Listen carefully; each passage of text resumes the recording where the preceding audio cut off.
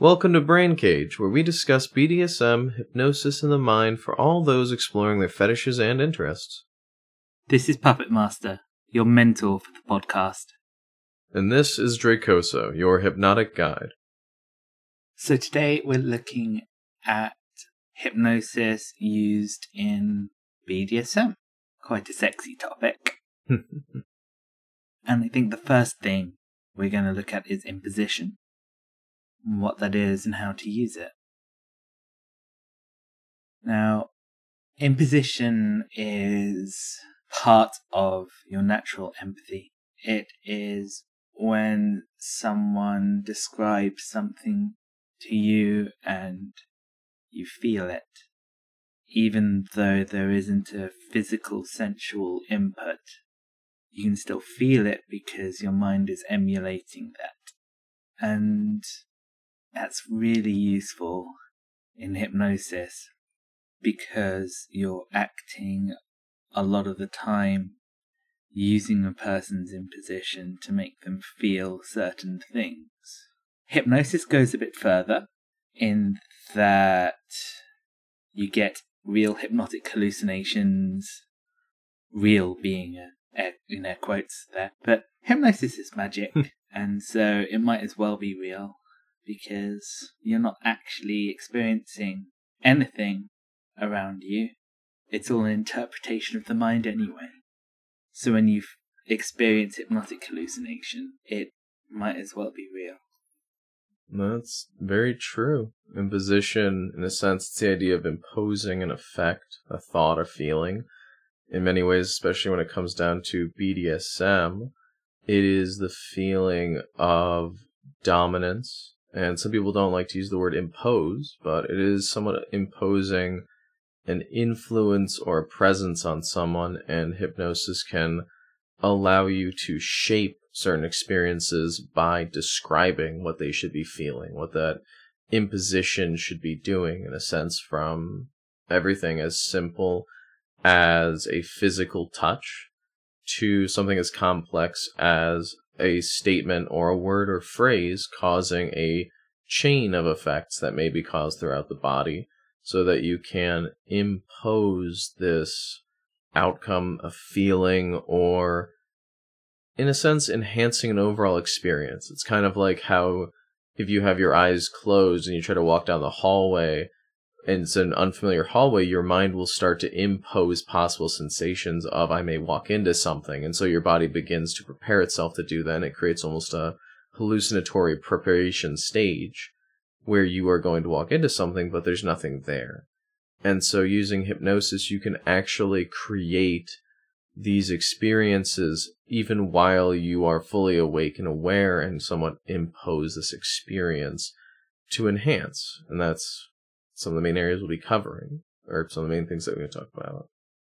An example that most people will have experienced is if you're distracted while walking up or down stairs, and then there's that phantom step that doesn't actually exist that you take expecting it to be there, and then you have to quickly adjust because it's not there. Oh god, if you get part of your foot on it, it slips. And I think Germans actually have a word for that. They have a word for a lot of things. Schadenfreude? Oh no, wait, that's if someone's watching that happen. Never mind. Yes. That's quite common. But for our listeners, if you would just picture this feeling of me running my fingers down your spine, and if you can feel that, that's imposition.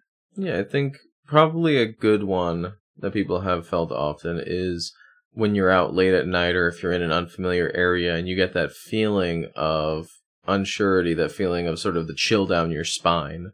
That is the brain giving itself this feeling of there may be something going on nearby, but I'm unsure. And so it's creating sensations to respond to the situation, showing your, not insecurity, but perhaps your discomfort in the area.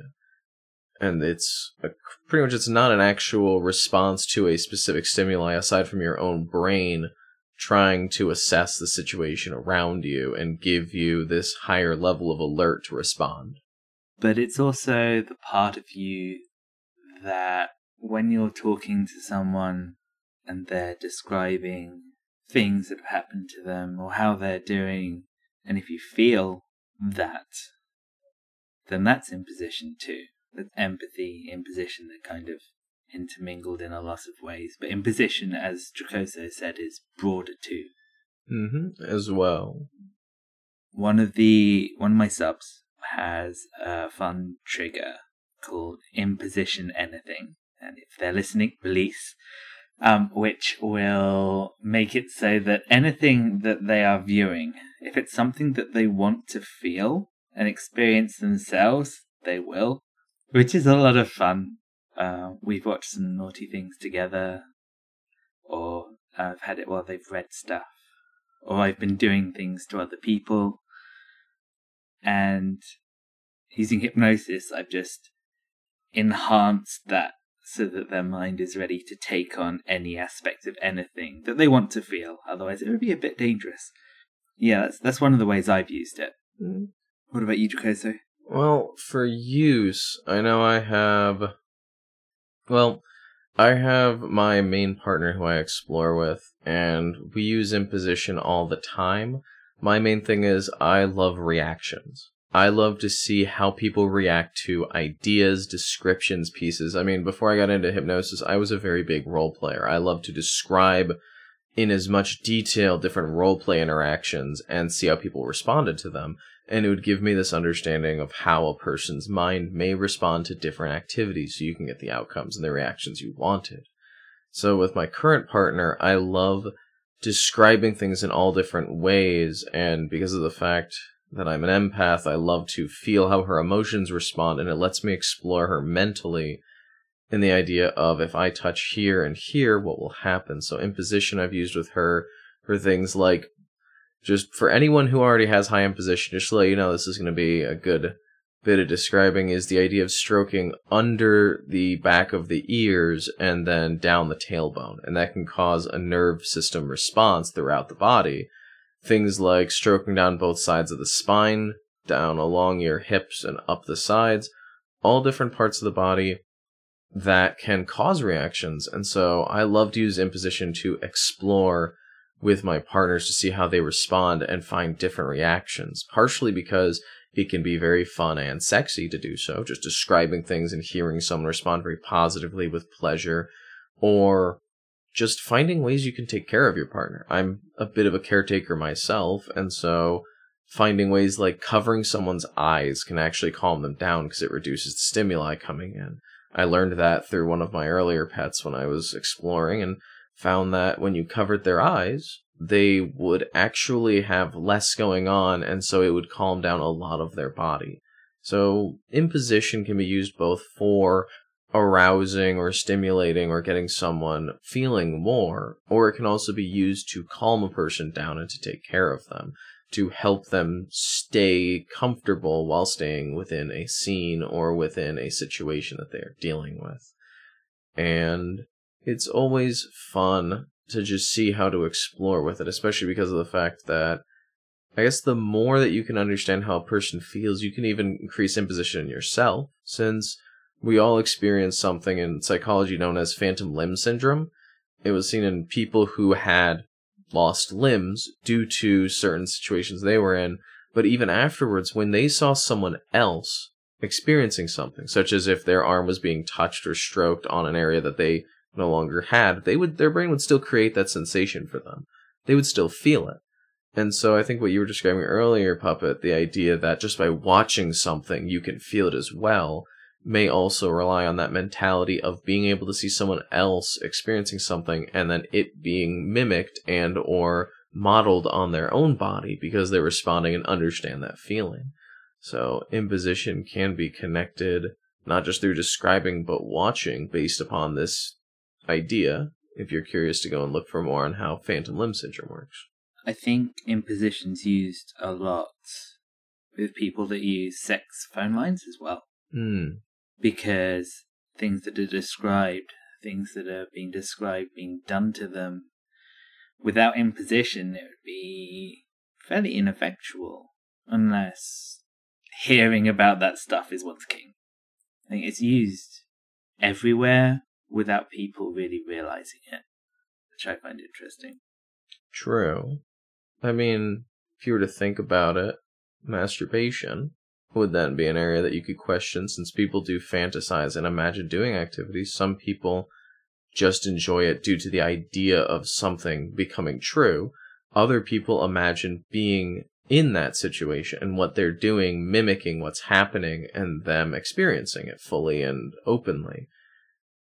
And so you could say imposition, the idea that it is imposing an idea or an experience upon yourself or on someone else, is something that we may be familiar with, especially since some people like to daydream or fantasize about success or places they would be, such as imagining yourself on a warm beach, sitting out and enjoying vacation. And some people, their minds can actually impose the experience and they can almost feel themselves there.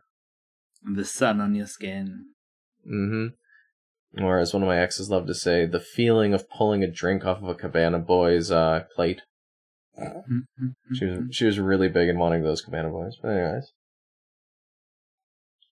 And so I think when it comes down to imposition, one of the main things to understand between hypnosis and BDSM is that while people feel it quite often, hypnosis gives you more of a direct interaction with it.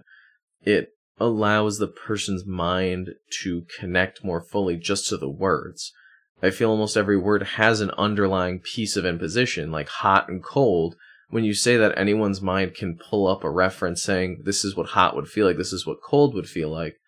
And I feel like using hypnosis, you can enhance that to the point where someone could feel hot or could feel cold. And in the general idea of hypnosis, I can imagine some people's interest in that is the idea that you can say a word or a command, such as I believe this is a trope, the idea of telling someone that they're getting so hot and feeling hot they need to take their clothes off. And it's an idea of control where you can make someone do that based upon controlling what they feel. And imposition can be used, especially in regards to BDSM, with different experiences of not just heat and cold, but feelings of fear to create a greater sense of arousal, or even a greater sense of a loss of control. Because some people just love to feel like they have no control. For example, I knew someone who used to love being blindfolded and led around by a leash and putting their entire trust in this other person where they had no real control. And they mimicked this through hypnosis by having it that when they snapped their fingers, the person could only see spirals in their eyes, and their arms pretty much were weighed down as if they were attached to cinder blocks, and all they could do was walk behind the person's voice. They had to practice a few times, of course, because of the fact that a leash is much better to lead with for a direct control and less injuries, but that's a different story. Yeah, I think all of mine are into kind of losing control. It's a very submissive thing to want to feel for most people, to the extent that some people have abandonment fantasies or being kidnapped, things like that. Right, I think that actually leads on to negotiation, another topic we wanted to discuss. True. The idea that, especially because of the fact that you can experience things differently, but also you can expect things differently. The idea of negotiating is, when you're in BDSM, it is a very common topic. At least I hope for everyone who's listening it's a common topic. But negotiation looks very much at the idea of understanding what each side is expecting, what each side wants to have happen, and really coming to an agreement as to what can and cannot happen. And imposition really comes down to imposing effects and outcomes where you want to make sure that you've agreed upon, this is what I would like to have happen. It is okay if this happens, and this is something I wouldn't want to have happen. Such as for imposition, I know one outline they have is, I should say, not just a general they. An outline that I have gone by in the past is the idea of where is it good to touch and where is it good to kiss, lick, so on.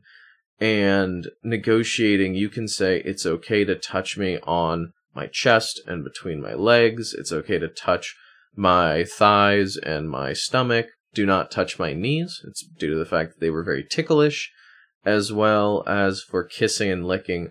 I've known some people that love to be kissed all over the body. I've known some people that like to be licked all over the body. But one thing that's interesting with hypnosis and imposition is if someone hasn't explored something, you can practice with giving kisses. Let's say if they're comfortable with being kissed on the chest, but they haven't done so on the thighs and they're not sure they'll like it for multiple reasons, you can give them kisses so their body can feel and get used to this. And you can possibly negotiate and say, would it be okay if I used imposition to have you experience what it would be like if I was kissing you on the thighs, something you haven't done yet? And it creates this, I guess you could say, a middle ground for some people who have not done things or may not be sure they're comfortable with it. And it lets you create an outline, especially because with negotiating, you want to make sure that the person you're working with is comfortable. So this creates more options, more choices you can do, and it allows you to experience different things that you may not normally be able to. So I could talk about negotiation for a few hours. We're not going to, because it's another topic for the future. Well, it's a very specific thing to opt into. I do want to say that negotiation is ideally done when everyone is sober, where the idea of the dynamic has been equalized to some extent. Maybe the dominant one, it has to kind of mediate the situation so that the submissive is being able to talk about their things without any feeling that they may be letting the dominant down. And a big part of negotiation is consent. Enthusiastic, continuous, and how you ensure that the consent is continuous. Which is a bit interesting when it comes to hypnosis, because some people, particularly when they're under, they go into how they are more naturally. And so if someone is someone that very much likes to please, then knowing what the limits are before you take them under will ensure that you don't cross any lines while they're in a state where they ever so much want to please the hypnotist. And then afterwards realize that it was actually a bad experience for them when it all gets rationalized with their conscious mind. How do you go about negotiating hypnotic scenes with your partners or people in general, Jacoso? I'd say for a lot of the negotiation would be if we're going into new areas or if we're exploring new things or if the person is relatively new to working with either myself or with hypnosis. And how I would usually negotiate a scene would be first sitting down and talking about what is the main purpose, such as why do they want to do this. I know for me, the main reason I do it is because I want to explore with someone, I want to learn, and I want to experience with them and share an experience that they can enjoy and really learn and grow from. That's one of my main aspects, other than, of course, it being very arousing and very sexual at some times. And I'd say for negotiation, the biggest thing, especially when it comes down to when you understand why they want to experience it, you can sit down and spend hours talking with them about what you need, what they need, and how to work with it. I'd say the main thing to understand is, like I said, where they're coming from as a base. Once you know why they're doing what they're doing, knowing what their experience is. If they have never done, let's say if they've never done rope play before, but they're interested, it's good to start and understand that it may be a step-by-step exploration process. There should be more check-ins, and negotiation is really a way for you to not only gauge where they want to be, but to gauge how much you will have to do and understand. If you are a brand new dominant, I think we said this in the last podcast, is if you're new to a scene, it's better to have an experienced partner so that they will have more of an understanding. They've gone through some of the ups and downs and some of the successes and failures that come with it. And so negotiating and discussing, okay, how much experience do you have with this and how much should we check in?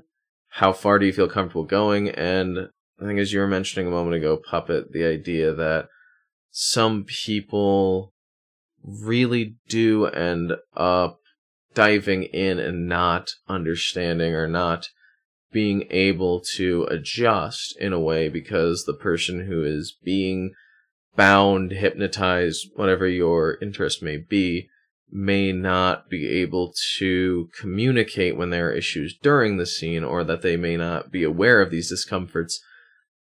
Negotiation should always allow for an open communication at all times during it, unless your kink goes otherwise, such as if you are interested in being bound and gagged and blindfolded, there always needs to be some form of communication during it. Of course, I always go back to communication, but that's just me. For negotiation, it's creating an understanding, and I guess for me, the main way, I think I'm getting a little off tangent. For me, how I do negotiation with my partner is discussing what are the main events that'll happen during the scene, what are the main pieces that they would want to have happen, how much do they want to stick to that, and how open are they to improvisation, things being added or pieces, and understanding hard limits and soft limits are some of the two aspects that a lot of people I've had to talk with about. Hard limits being things that you never do and may have a personal reason behind it, and soft limits are things that may have specific expectations or outlines that need to be met in order to be comfortable with it. And then things that are kinks, things that are likes, and things that are interests, and understanding how you can apply them. I'd say my main steps, other than learning all of that, are if someone's just interested in trying a scene, a negotiation can be very simple and quick. At other times, it can be very in-depth if it's supposed to be a very personal thing. So I think negotiating and understanding how much weight the person is also putting into the scene may affect just how much and how much depth there needs to be for the negotiation. So I've had negotiations that have lasted 5 minutes with people that I have been playing with a lot in the past and know well. And I've had negotiations that have lasted days. Not constantly, but, have been over time working things out with a potential play partner. One of the most important things I think everyone forgets but needs to remember with negotiation is that if you come away from it thinking, okay, we couldn't come to an agreed way that we want to play with each other, so we're not going to play, that is a successful negotiation. And it's impressive to hear when people come out of that like that, because it means that they've considered things well, and yeah, it's a really good thing. And with some of my partners that I've been with a long time, they've given me blank checks to do what I want with them. But I always have to think about their limits and stuff, and these are long-term partners of mine. And at the same time, I've had potential people that wanted to play with me come up to me and say, I've got no limits, to which I've turned around and said, then I don't want to play with you, because you don't know yourself well enough for this to be safe. Now, if they came to me saying, I'm not sure what my limits are, I'd like to discuss and explore them, that would be a different thing altogether. But, yeah, no limits is a big red flag for me, and a lot of DOMs, I think. Oh, yeah. Negotiation isn't just a tool for working out what you do and don't want to do. Negotiation's actually good for knocking down potential barriers and making the suggestion work better, because when you're discussing what you're going to do, especially if you're using similar language that you plan on using during their trance to give them suggestions for an experience trigger. What this does is it gets the conscious mind to already agree to what you're suggesting, so that when you suggest it during the trance, the conscious can let it just pass through because it has already considered it, which will make your suggestions hit that net which is the subconscious, which will catch everything that gets past it and filter what it needs to. And that'll just make the whole thing work so much better for you. And if you've got someone that's a hypnotist or a dom that isn't bothering with negotiation, just turn around and never deal with them again, because they've got no idea what they're doing. They tend not to be a good hypnotist, or not a good dom, or probably both, to be honest. I mean, it may be inexperience. I mean, one thing I can say, especially like we talked about in the first podcast, was that it's about understanding each other. And a dom or a hypnotist who's coming forward and isn't taking the time to understand you, especially taking the time to negotiate and come to understand why you're doing something and how you expect to do it, means that they have an idea that they're going to force down or they're going to press down into the situation, and it's probably not going to connect. I mean, 99 out of 100 times, and that's just a made-up number, but very, very often, if they try to do this, it's not really going to connect, and a person is going to... Someone who is being hypnotized may end up, or even... I've actually known subjects who very firmly try to press an idea and refuse to communicate, and it just ends up making an experience where you're just sort of watching it more like a movie and interacting where you need to, rather than actually being immersed and engaging in it. You can be immersed in a movie, but it's sort of like going to a movie that you didn't pick out. So, I could say when it comes down to it, knowing and communicating, like Papa was saying, and understanding where the other person is coming from. Especially if they're coming from a point of saying, I don't know. It's a red flag when someone says they have no limits, but it's also a flag to take it up as this person still needs to explore or could use more direction. Because if someone comes forward saying, I have no limits, my first question for them is to ask some of the most extreme situations and see how they respond. And this is simply to outline, it sounds like you have something of a honeymoon phase with hypnosis where you think, this is all wonderful, this is great, I can do anything. I've had people come forward and they'll say, I have no limits, just control me, turn me into a puppet, change me, everything about it. And I say, okay, so what if I made you leave your job and leave your family and decide to change your sexuality, etc., all these big things that are extremely unacceptable. And usually people will stop and say, I wouldn't want that to have happen. I'd say, well, I wouldn't do that, but those are some of the things you need to be aware of.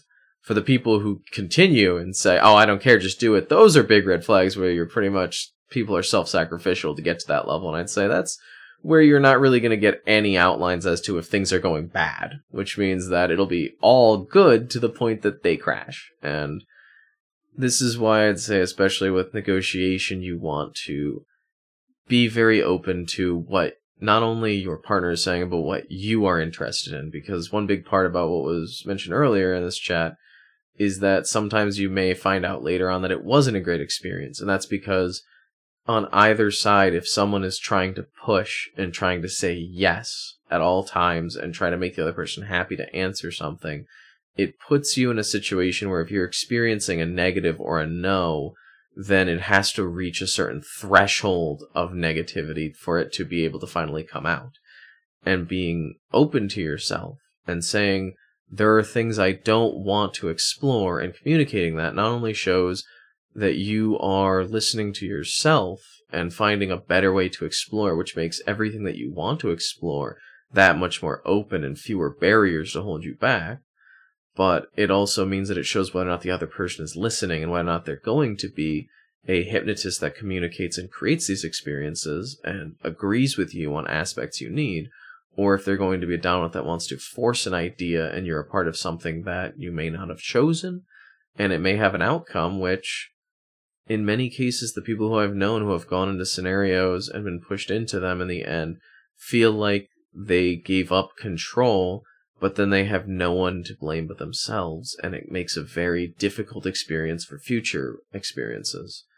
And so it's just very important to keep in mind that when you are exploring, especially with negotiation, is to make sure that you know your side of it as well as you want to know theirs.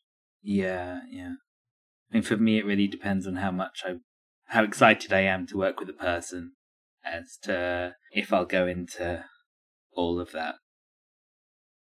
Particularly because I own Fetlandia, and so I get a lot more attention for being the person that runs it. You gotta be responsible because you got more people. Yeah.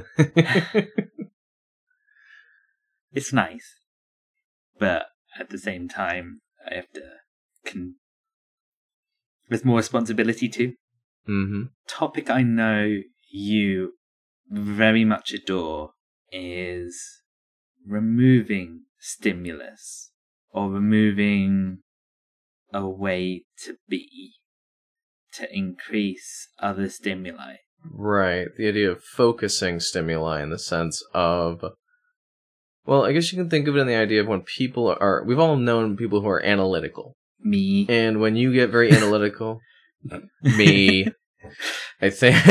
we're sitting here talking about how to do things. I mean, come on. Yeah.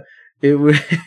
So being analytical, we get in our heads a lot. And we start focusing on all different aspects. We start questioning things. And it takes a lot of time for some people who are new to this to cut down on certain things as well as increasing other aspects. For example, when I first got into it, I had so much trouble focusing on people's words and letting the effects take hold when I am being hypnotized. Because my mind would be analyzing all the words and questioning, how do I feel that? What are different ways to feel that? And using hypnosis effectively, it's about, I guess in a sense, focusing on how the person feels it, but how to also take away certain things that are going on. For example, for me, I found that touch can be a very straight way, a very clean way to cut through all of those thoughts, because when you are being physically touched, your body is taking in the stimulus very purely because it's trying to pick up on what's going on around you. It's sort of like with hot and cold. If you touch a hot surface, your brain doesn't have to think about it. It pulls away, even before your mind can question or think about it. And so for me, one method that I've learned, especially when you're doing hypnosis and when you're using it with BDSM, is if someone has difficulty focusing on words or connecting with a certain experience, using either other forms of touch or using other forms of logic even can help to connect a person. So if you're trying to hypnotize someone and they're very analytical, they think a lot, giving them conflicting or contradicting ideas that still make sense. And at first that sounds very strange, but it's the idea of, if you were to describe a pink penguin sitting on a beach eating a donut that was made in Australia, your brain is now trying to figure out how all those pieces are related, but at the same time, you are now in a situation of a contradiction between why is all of this happening, but now your mind is connected to it. It's engaged in it. That idea, even though it's a contradiction, makes enough sense that you are connected to it. And this is how you can get an analytical mind pulled into it. And I guess in a way, I wouldn't say it's disarming, but it's engaging in a way where you are using how that person's mind connects. It takes a little bit of time for some people to learn how to really connect with that. And just so you know, if you're still confused about that idea from earlier, all you really need to do is think about that penguin's on vacation and they had some good stop-offs. That's it. It makes sense. It makes much more sense out of it, and it's just your brain trying to work. Because I know sometimes people who are analytical can get stuck in that loop of it, and it's why it's so effective with hypnosis. But I think one thing we can segue to here is a little bit on confusion inductions, because what you're doing there is creating like nonsense situations and things that make an analytical person realize that what you're talking about doesn't matter at all. And that's useful, because you don't want the conscious mind to be considering what you're saying. And that's why confusion inductions can be so useful when you have a subject that is quite analytical. Mm-hmm. And I know a lot of people are interested in learning about different inductions and how they work, and I think that would be a great topic for a future podcast. But while you were talking about confusion, I thought I'd pop that in. Sure, and it's true. Confusion inductions, especially for people, are, as I refer to some of them as overwhelm inductions. It's a method where you engage the mind to the point where your thinking is turned around and used as a method for opening you. And in terms of BDSM, it's really focused on the idea of immersion. I'd say in scenes, especially in BDSM, it's about immersing the person who is exploring and really giving them this full experience. Some people who go out there for bondage, for being caned, which, by the way, I've been caned and whipped, so I can definitely say getting into the mindset is very much through communication, especially since the person I explored with, it was at a lovely little dungeon that they had, and this person was experienced enough with a whip, he could pretty much whip it and hold so much control that I could feel the air hitting me without the whip doing so. So I can say that's definitely a good way to be introduced to BDSM, because I was still... Cool. Right? It was very interesting. The funny thing was, it even reminds me, because BDSM can connect mentally with so many other areas. I had a full discussion while being caned on I believe it's called a riding horse. While being caned on a riding horse, we had a full discussion as to how caning was invented. Like a full mental interaction, and that got me so much more into the scene. And it's about what you do to be immersed. It's how you engage with the person and how you discuss it. And there's so many areas you can overlap. The person alone who was whipping me, we were talking and I was discussing how in Dungeons & Dragons, you can have a whip that, is there a possible way to make a whip go from being non-lethal to lethal? For anyone who doesn't know this terminology, in short, it's just enhancing mental ideas in a game.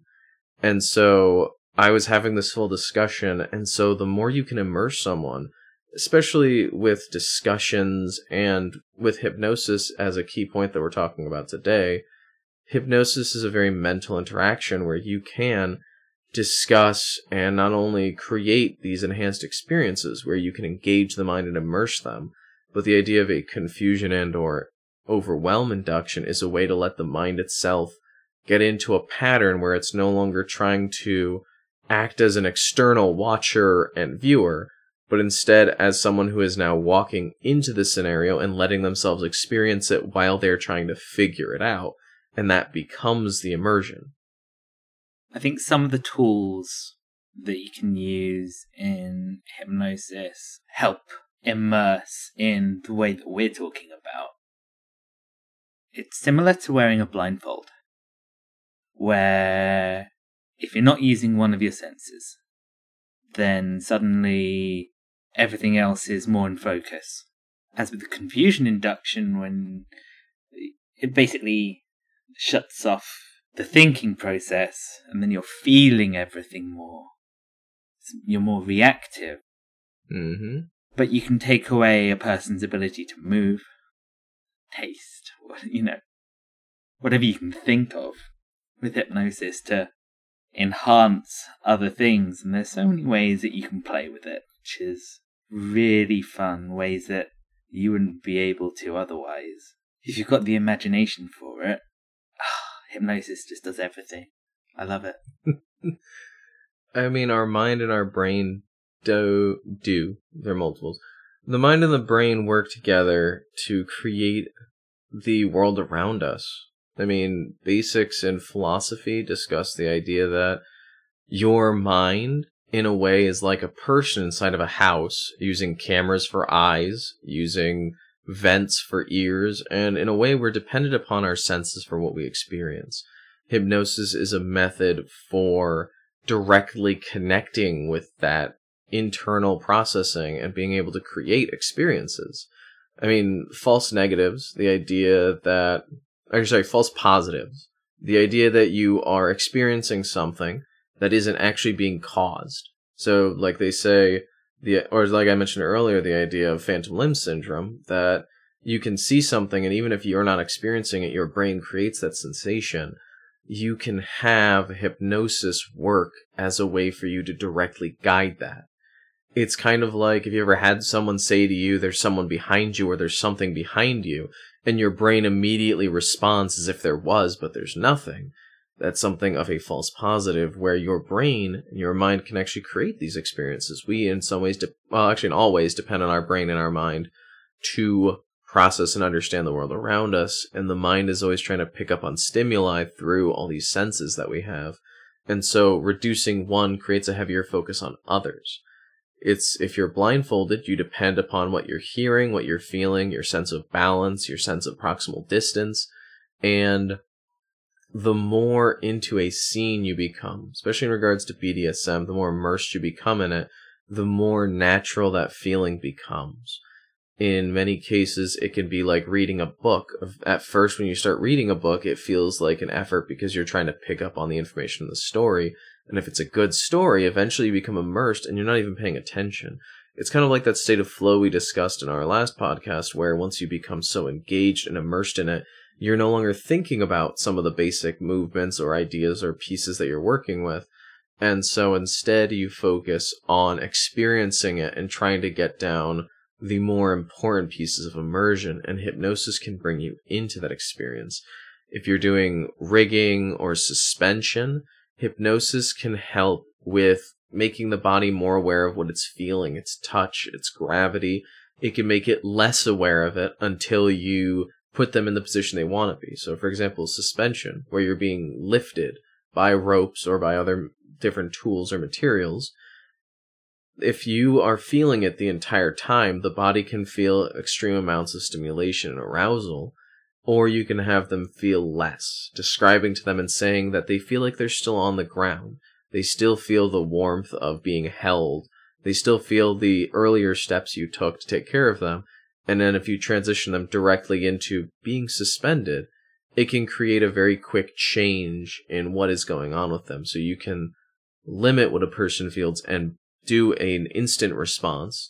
You can limit and focus, such as Puppa was mentioning, the idea of having them taste less, see less, hear less, and focus on the feeling.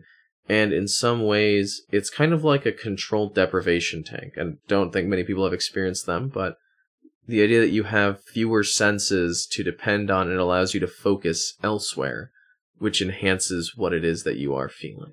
Essentially false negatives. To some degree, yes, a false negative, where instead of feeling something, you are making them feel as though there isn't something happening. So, yeah, I guess just to clarify for anyone, a true negative would be you're not feeling something. A true positive would be you are feeling something correctly, like a hand on your shoulder, while a true negative would be you look down, you know you're not feeling something, you look down and you're not feeling anything. A false positive would be you think there's someone standing behind you and you turn around and there's no one there. So your brain says there's something going on and you check and it's not. A false negative would be feeling like there is no one behind you. Actually, I should not go for that. That feeling like there is no one's arm on you. Let's say your arm's gone numb and your brain says there's nothing there and you look down and there is a hand there. That would be a false negative. I think a fun false positive that I've seen outside of hypnosis, someone was in a vac bed, which is essentially like a sheet of plastic or latex over a person with a hole so that they can breathe, and then something to create a vacuum so that it's sucked down over them. Great use of restraint.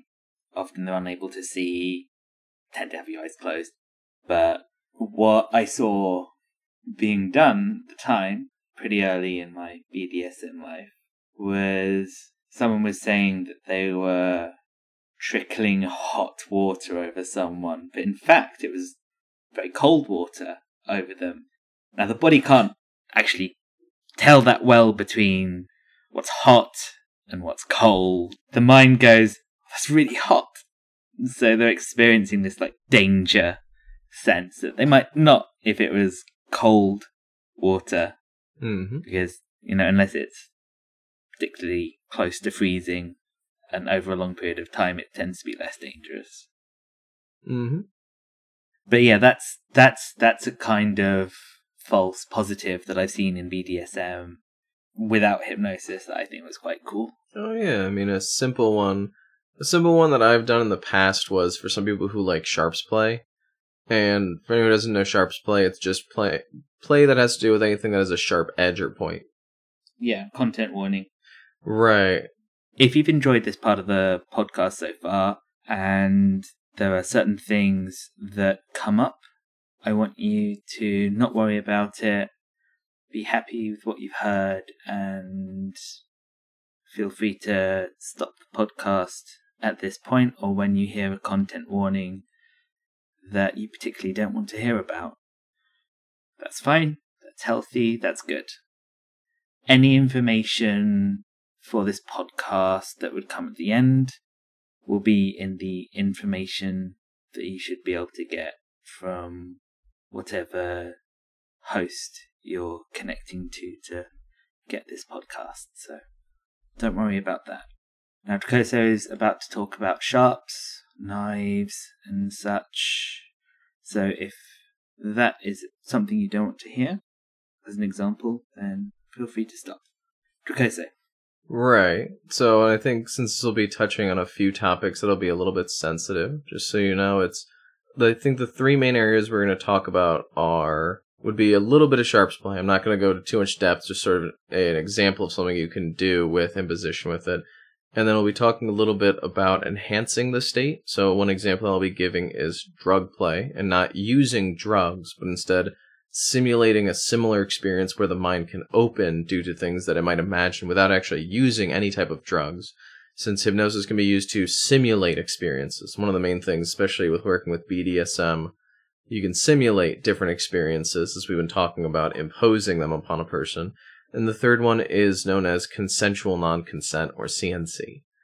So for the first one, for the sharps play, a simple example I've known with that, and I've done in the past, was if you actually take a straw, just a basic drinking straw, plastic preferably, because it doesn't work with metal, is if you take the tip of it and you press it in so it makes a single line, and you dip that in water, if you have your partner, your person you're working with, and they're blindfolded, you can actually take one of the corners of that straw and you can just drag that along their skin, and you can describe what you're doing as if it was with a sharp. And if they're blindfolded, you can actually create something of a false positive where they'll feel like, oh, they're actually doing this. And of course, negotiated ahead of time and agreed upon that they would know you're not actually going to use a sharp, but their mind will create this sensation experience anyway. So that's one example. And a similar example that I would potentially do with a person, and further content warning for blood and cutting, is if you take the blunt part of a knife, but you put some water on it first, right? You get it quite wet. Mm-hmm. And then you run it along someone on the blunt side, and you can press down harder because of this without actually cutting them. And then they'll feel like they're being cut into, with the water being their blood, if it's warmed up particularly. Mm-hmm. And it can be very real for the person, even though you're not causing any physical harm. Oh yeah, it's not so much an illusion, but more of an influence of the mind picking up on this. And kind of as we mentioned earlier, the idea of feeling like there's someone nearby is your mind trying to assess and understand what's happening. When you use these methods and these tactics, the brain is trying to understand what is happening. Due to the fact that it doesn't know that there's been water put on either the back of the blade or on a straw, the mind fills it in by saying the first place liquid would come from when this happens is from yourself. So it creates that sensation. And it's similar with the idea of when you're enhancing a state that someone is in, kind of like for some people, humiliation, degradation, being called names creates a more full sense of a scene experience, because hopefully that wouldn't usually happen in other parts of your life that you're not as in control of as a scene. But during these scenes, it's about really bringing them into that immersion. And some people like to feel like, well, for example, I've known people who have enjoyed having laughing gas put into the scene or anesthetics used with just hypnosis, describing what they would feel like a numbness or feeling lightheaded or feeling more calm, and that creates more of a sensation. And this goes along the lines of drug play, as I mentioned earlier, where even if they're not using real drugs, you can have a person experience something, such as the old classic chloroform, which I don't know if I want to ruin this for a lot of people, but I've actually learned is chloroform doesn't actually knock people out, but for fantasy sense, it works perfectly. And so having things like hypnotic chloroform can actually knock a person out. They can actually put a person to sleep as quickly as people have seen in shows and movies and so on.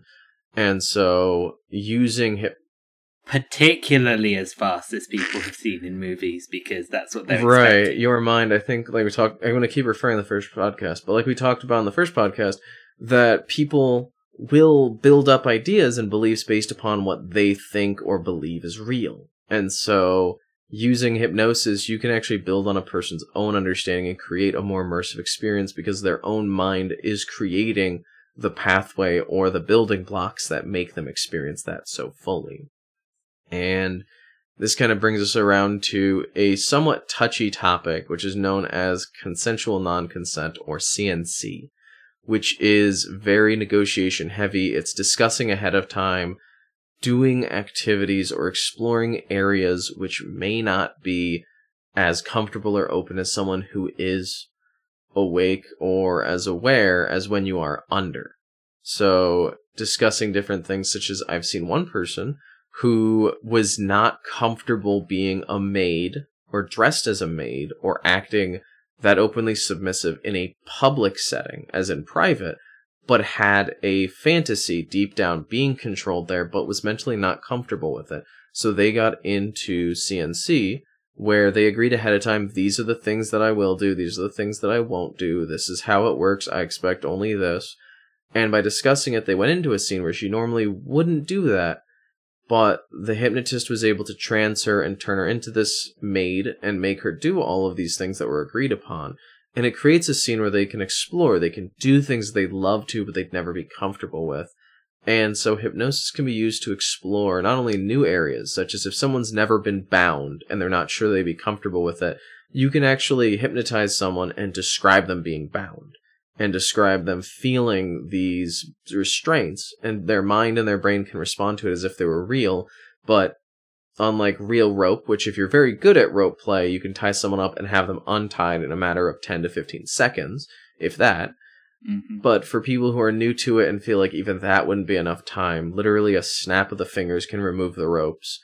And so it can be used for a lot of different exploring areas that you may not be comfortable with, exploring new ideas, and enjoying different things that wouldn't normally be safe. Or stepping back from CNC, I encourage the use of safeties with triggers, so that if someone's uncomfortable with the situation that they're in, that the sensations and experiences stop. So with that rope, if they tried it and felt it and then started feeling uncomfortable, it would just end on its own without any input from the hypnotist. Particularly useful for things outside of one's control. So there was a fire. The mind goes, I'm uncomfortable with this situation, and it's got a link to very quickly end what's happening so it can deal with this negative situation. Where without a safety, it'll go, I need to stop this, and okay, I have. And there'll be a slight delay, and, when someone's in danger, you want everything to be dealt with as quick as possible, I think. So, safeties are very, very good practice for a hypnotist.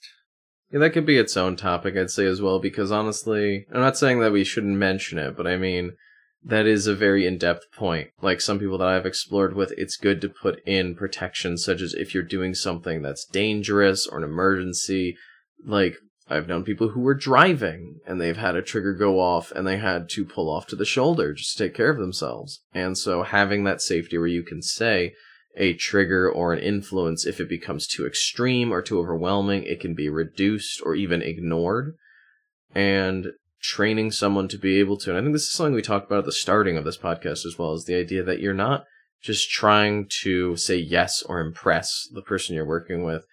Being able to say no is just as much good communication as saying yes, because saying no and being able to decide this isn't a scene I want to have, this isn't something I'm comfortable with, is a way to fully immerse yourself. Your brain, as we said, does a lot of things automatically. It creates sensations that could be false or positive, that could be true or negative.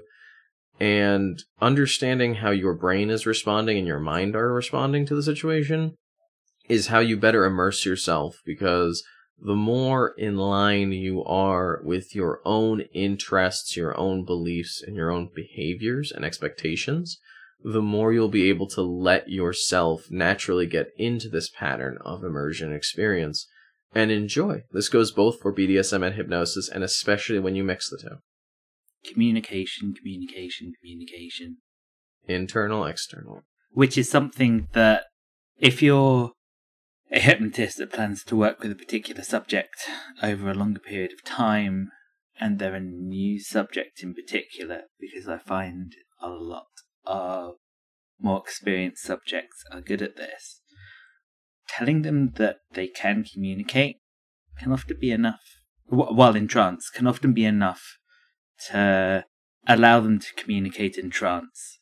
This isn't a state of mind where one can negotiate necessarily. Mm-hmm.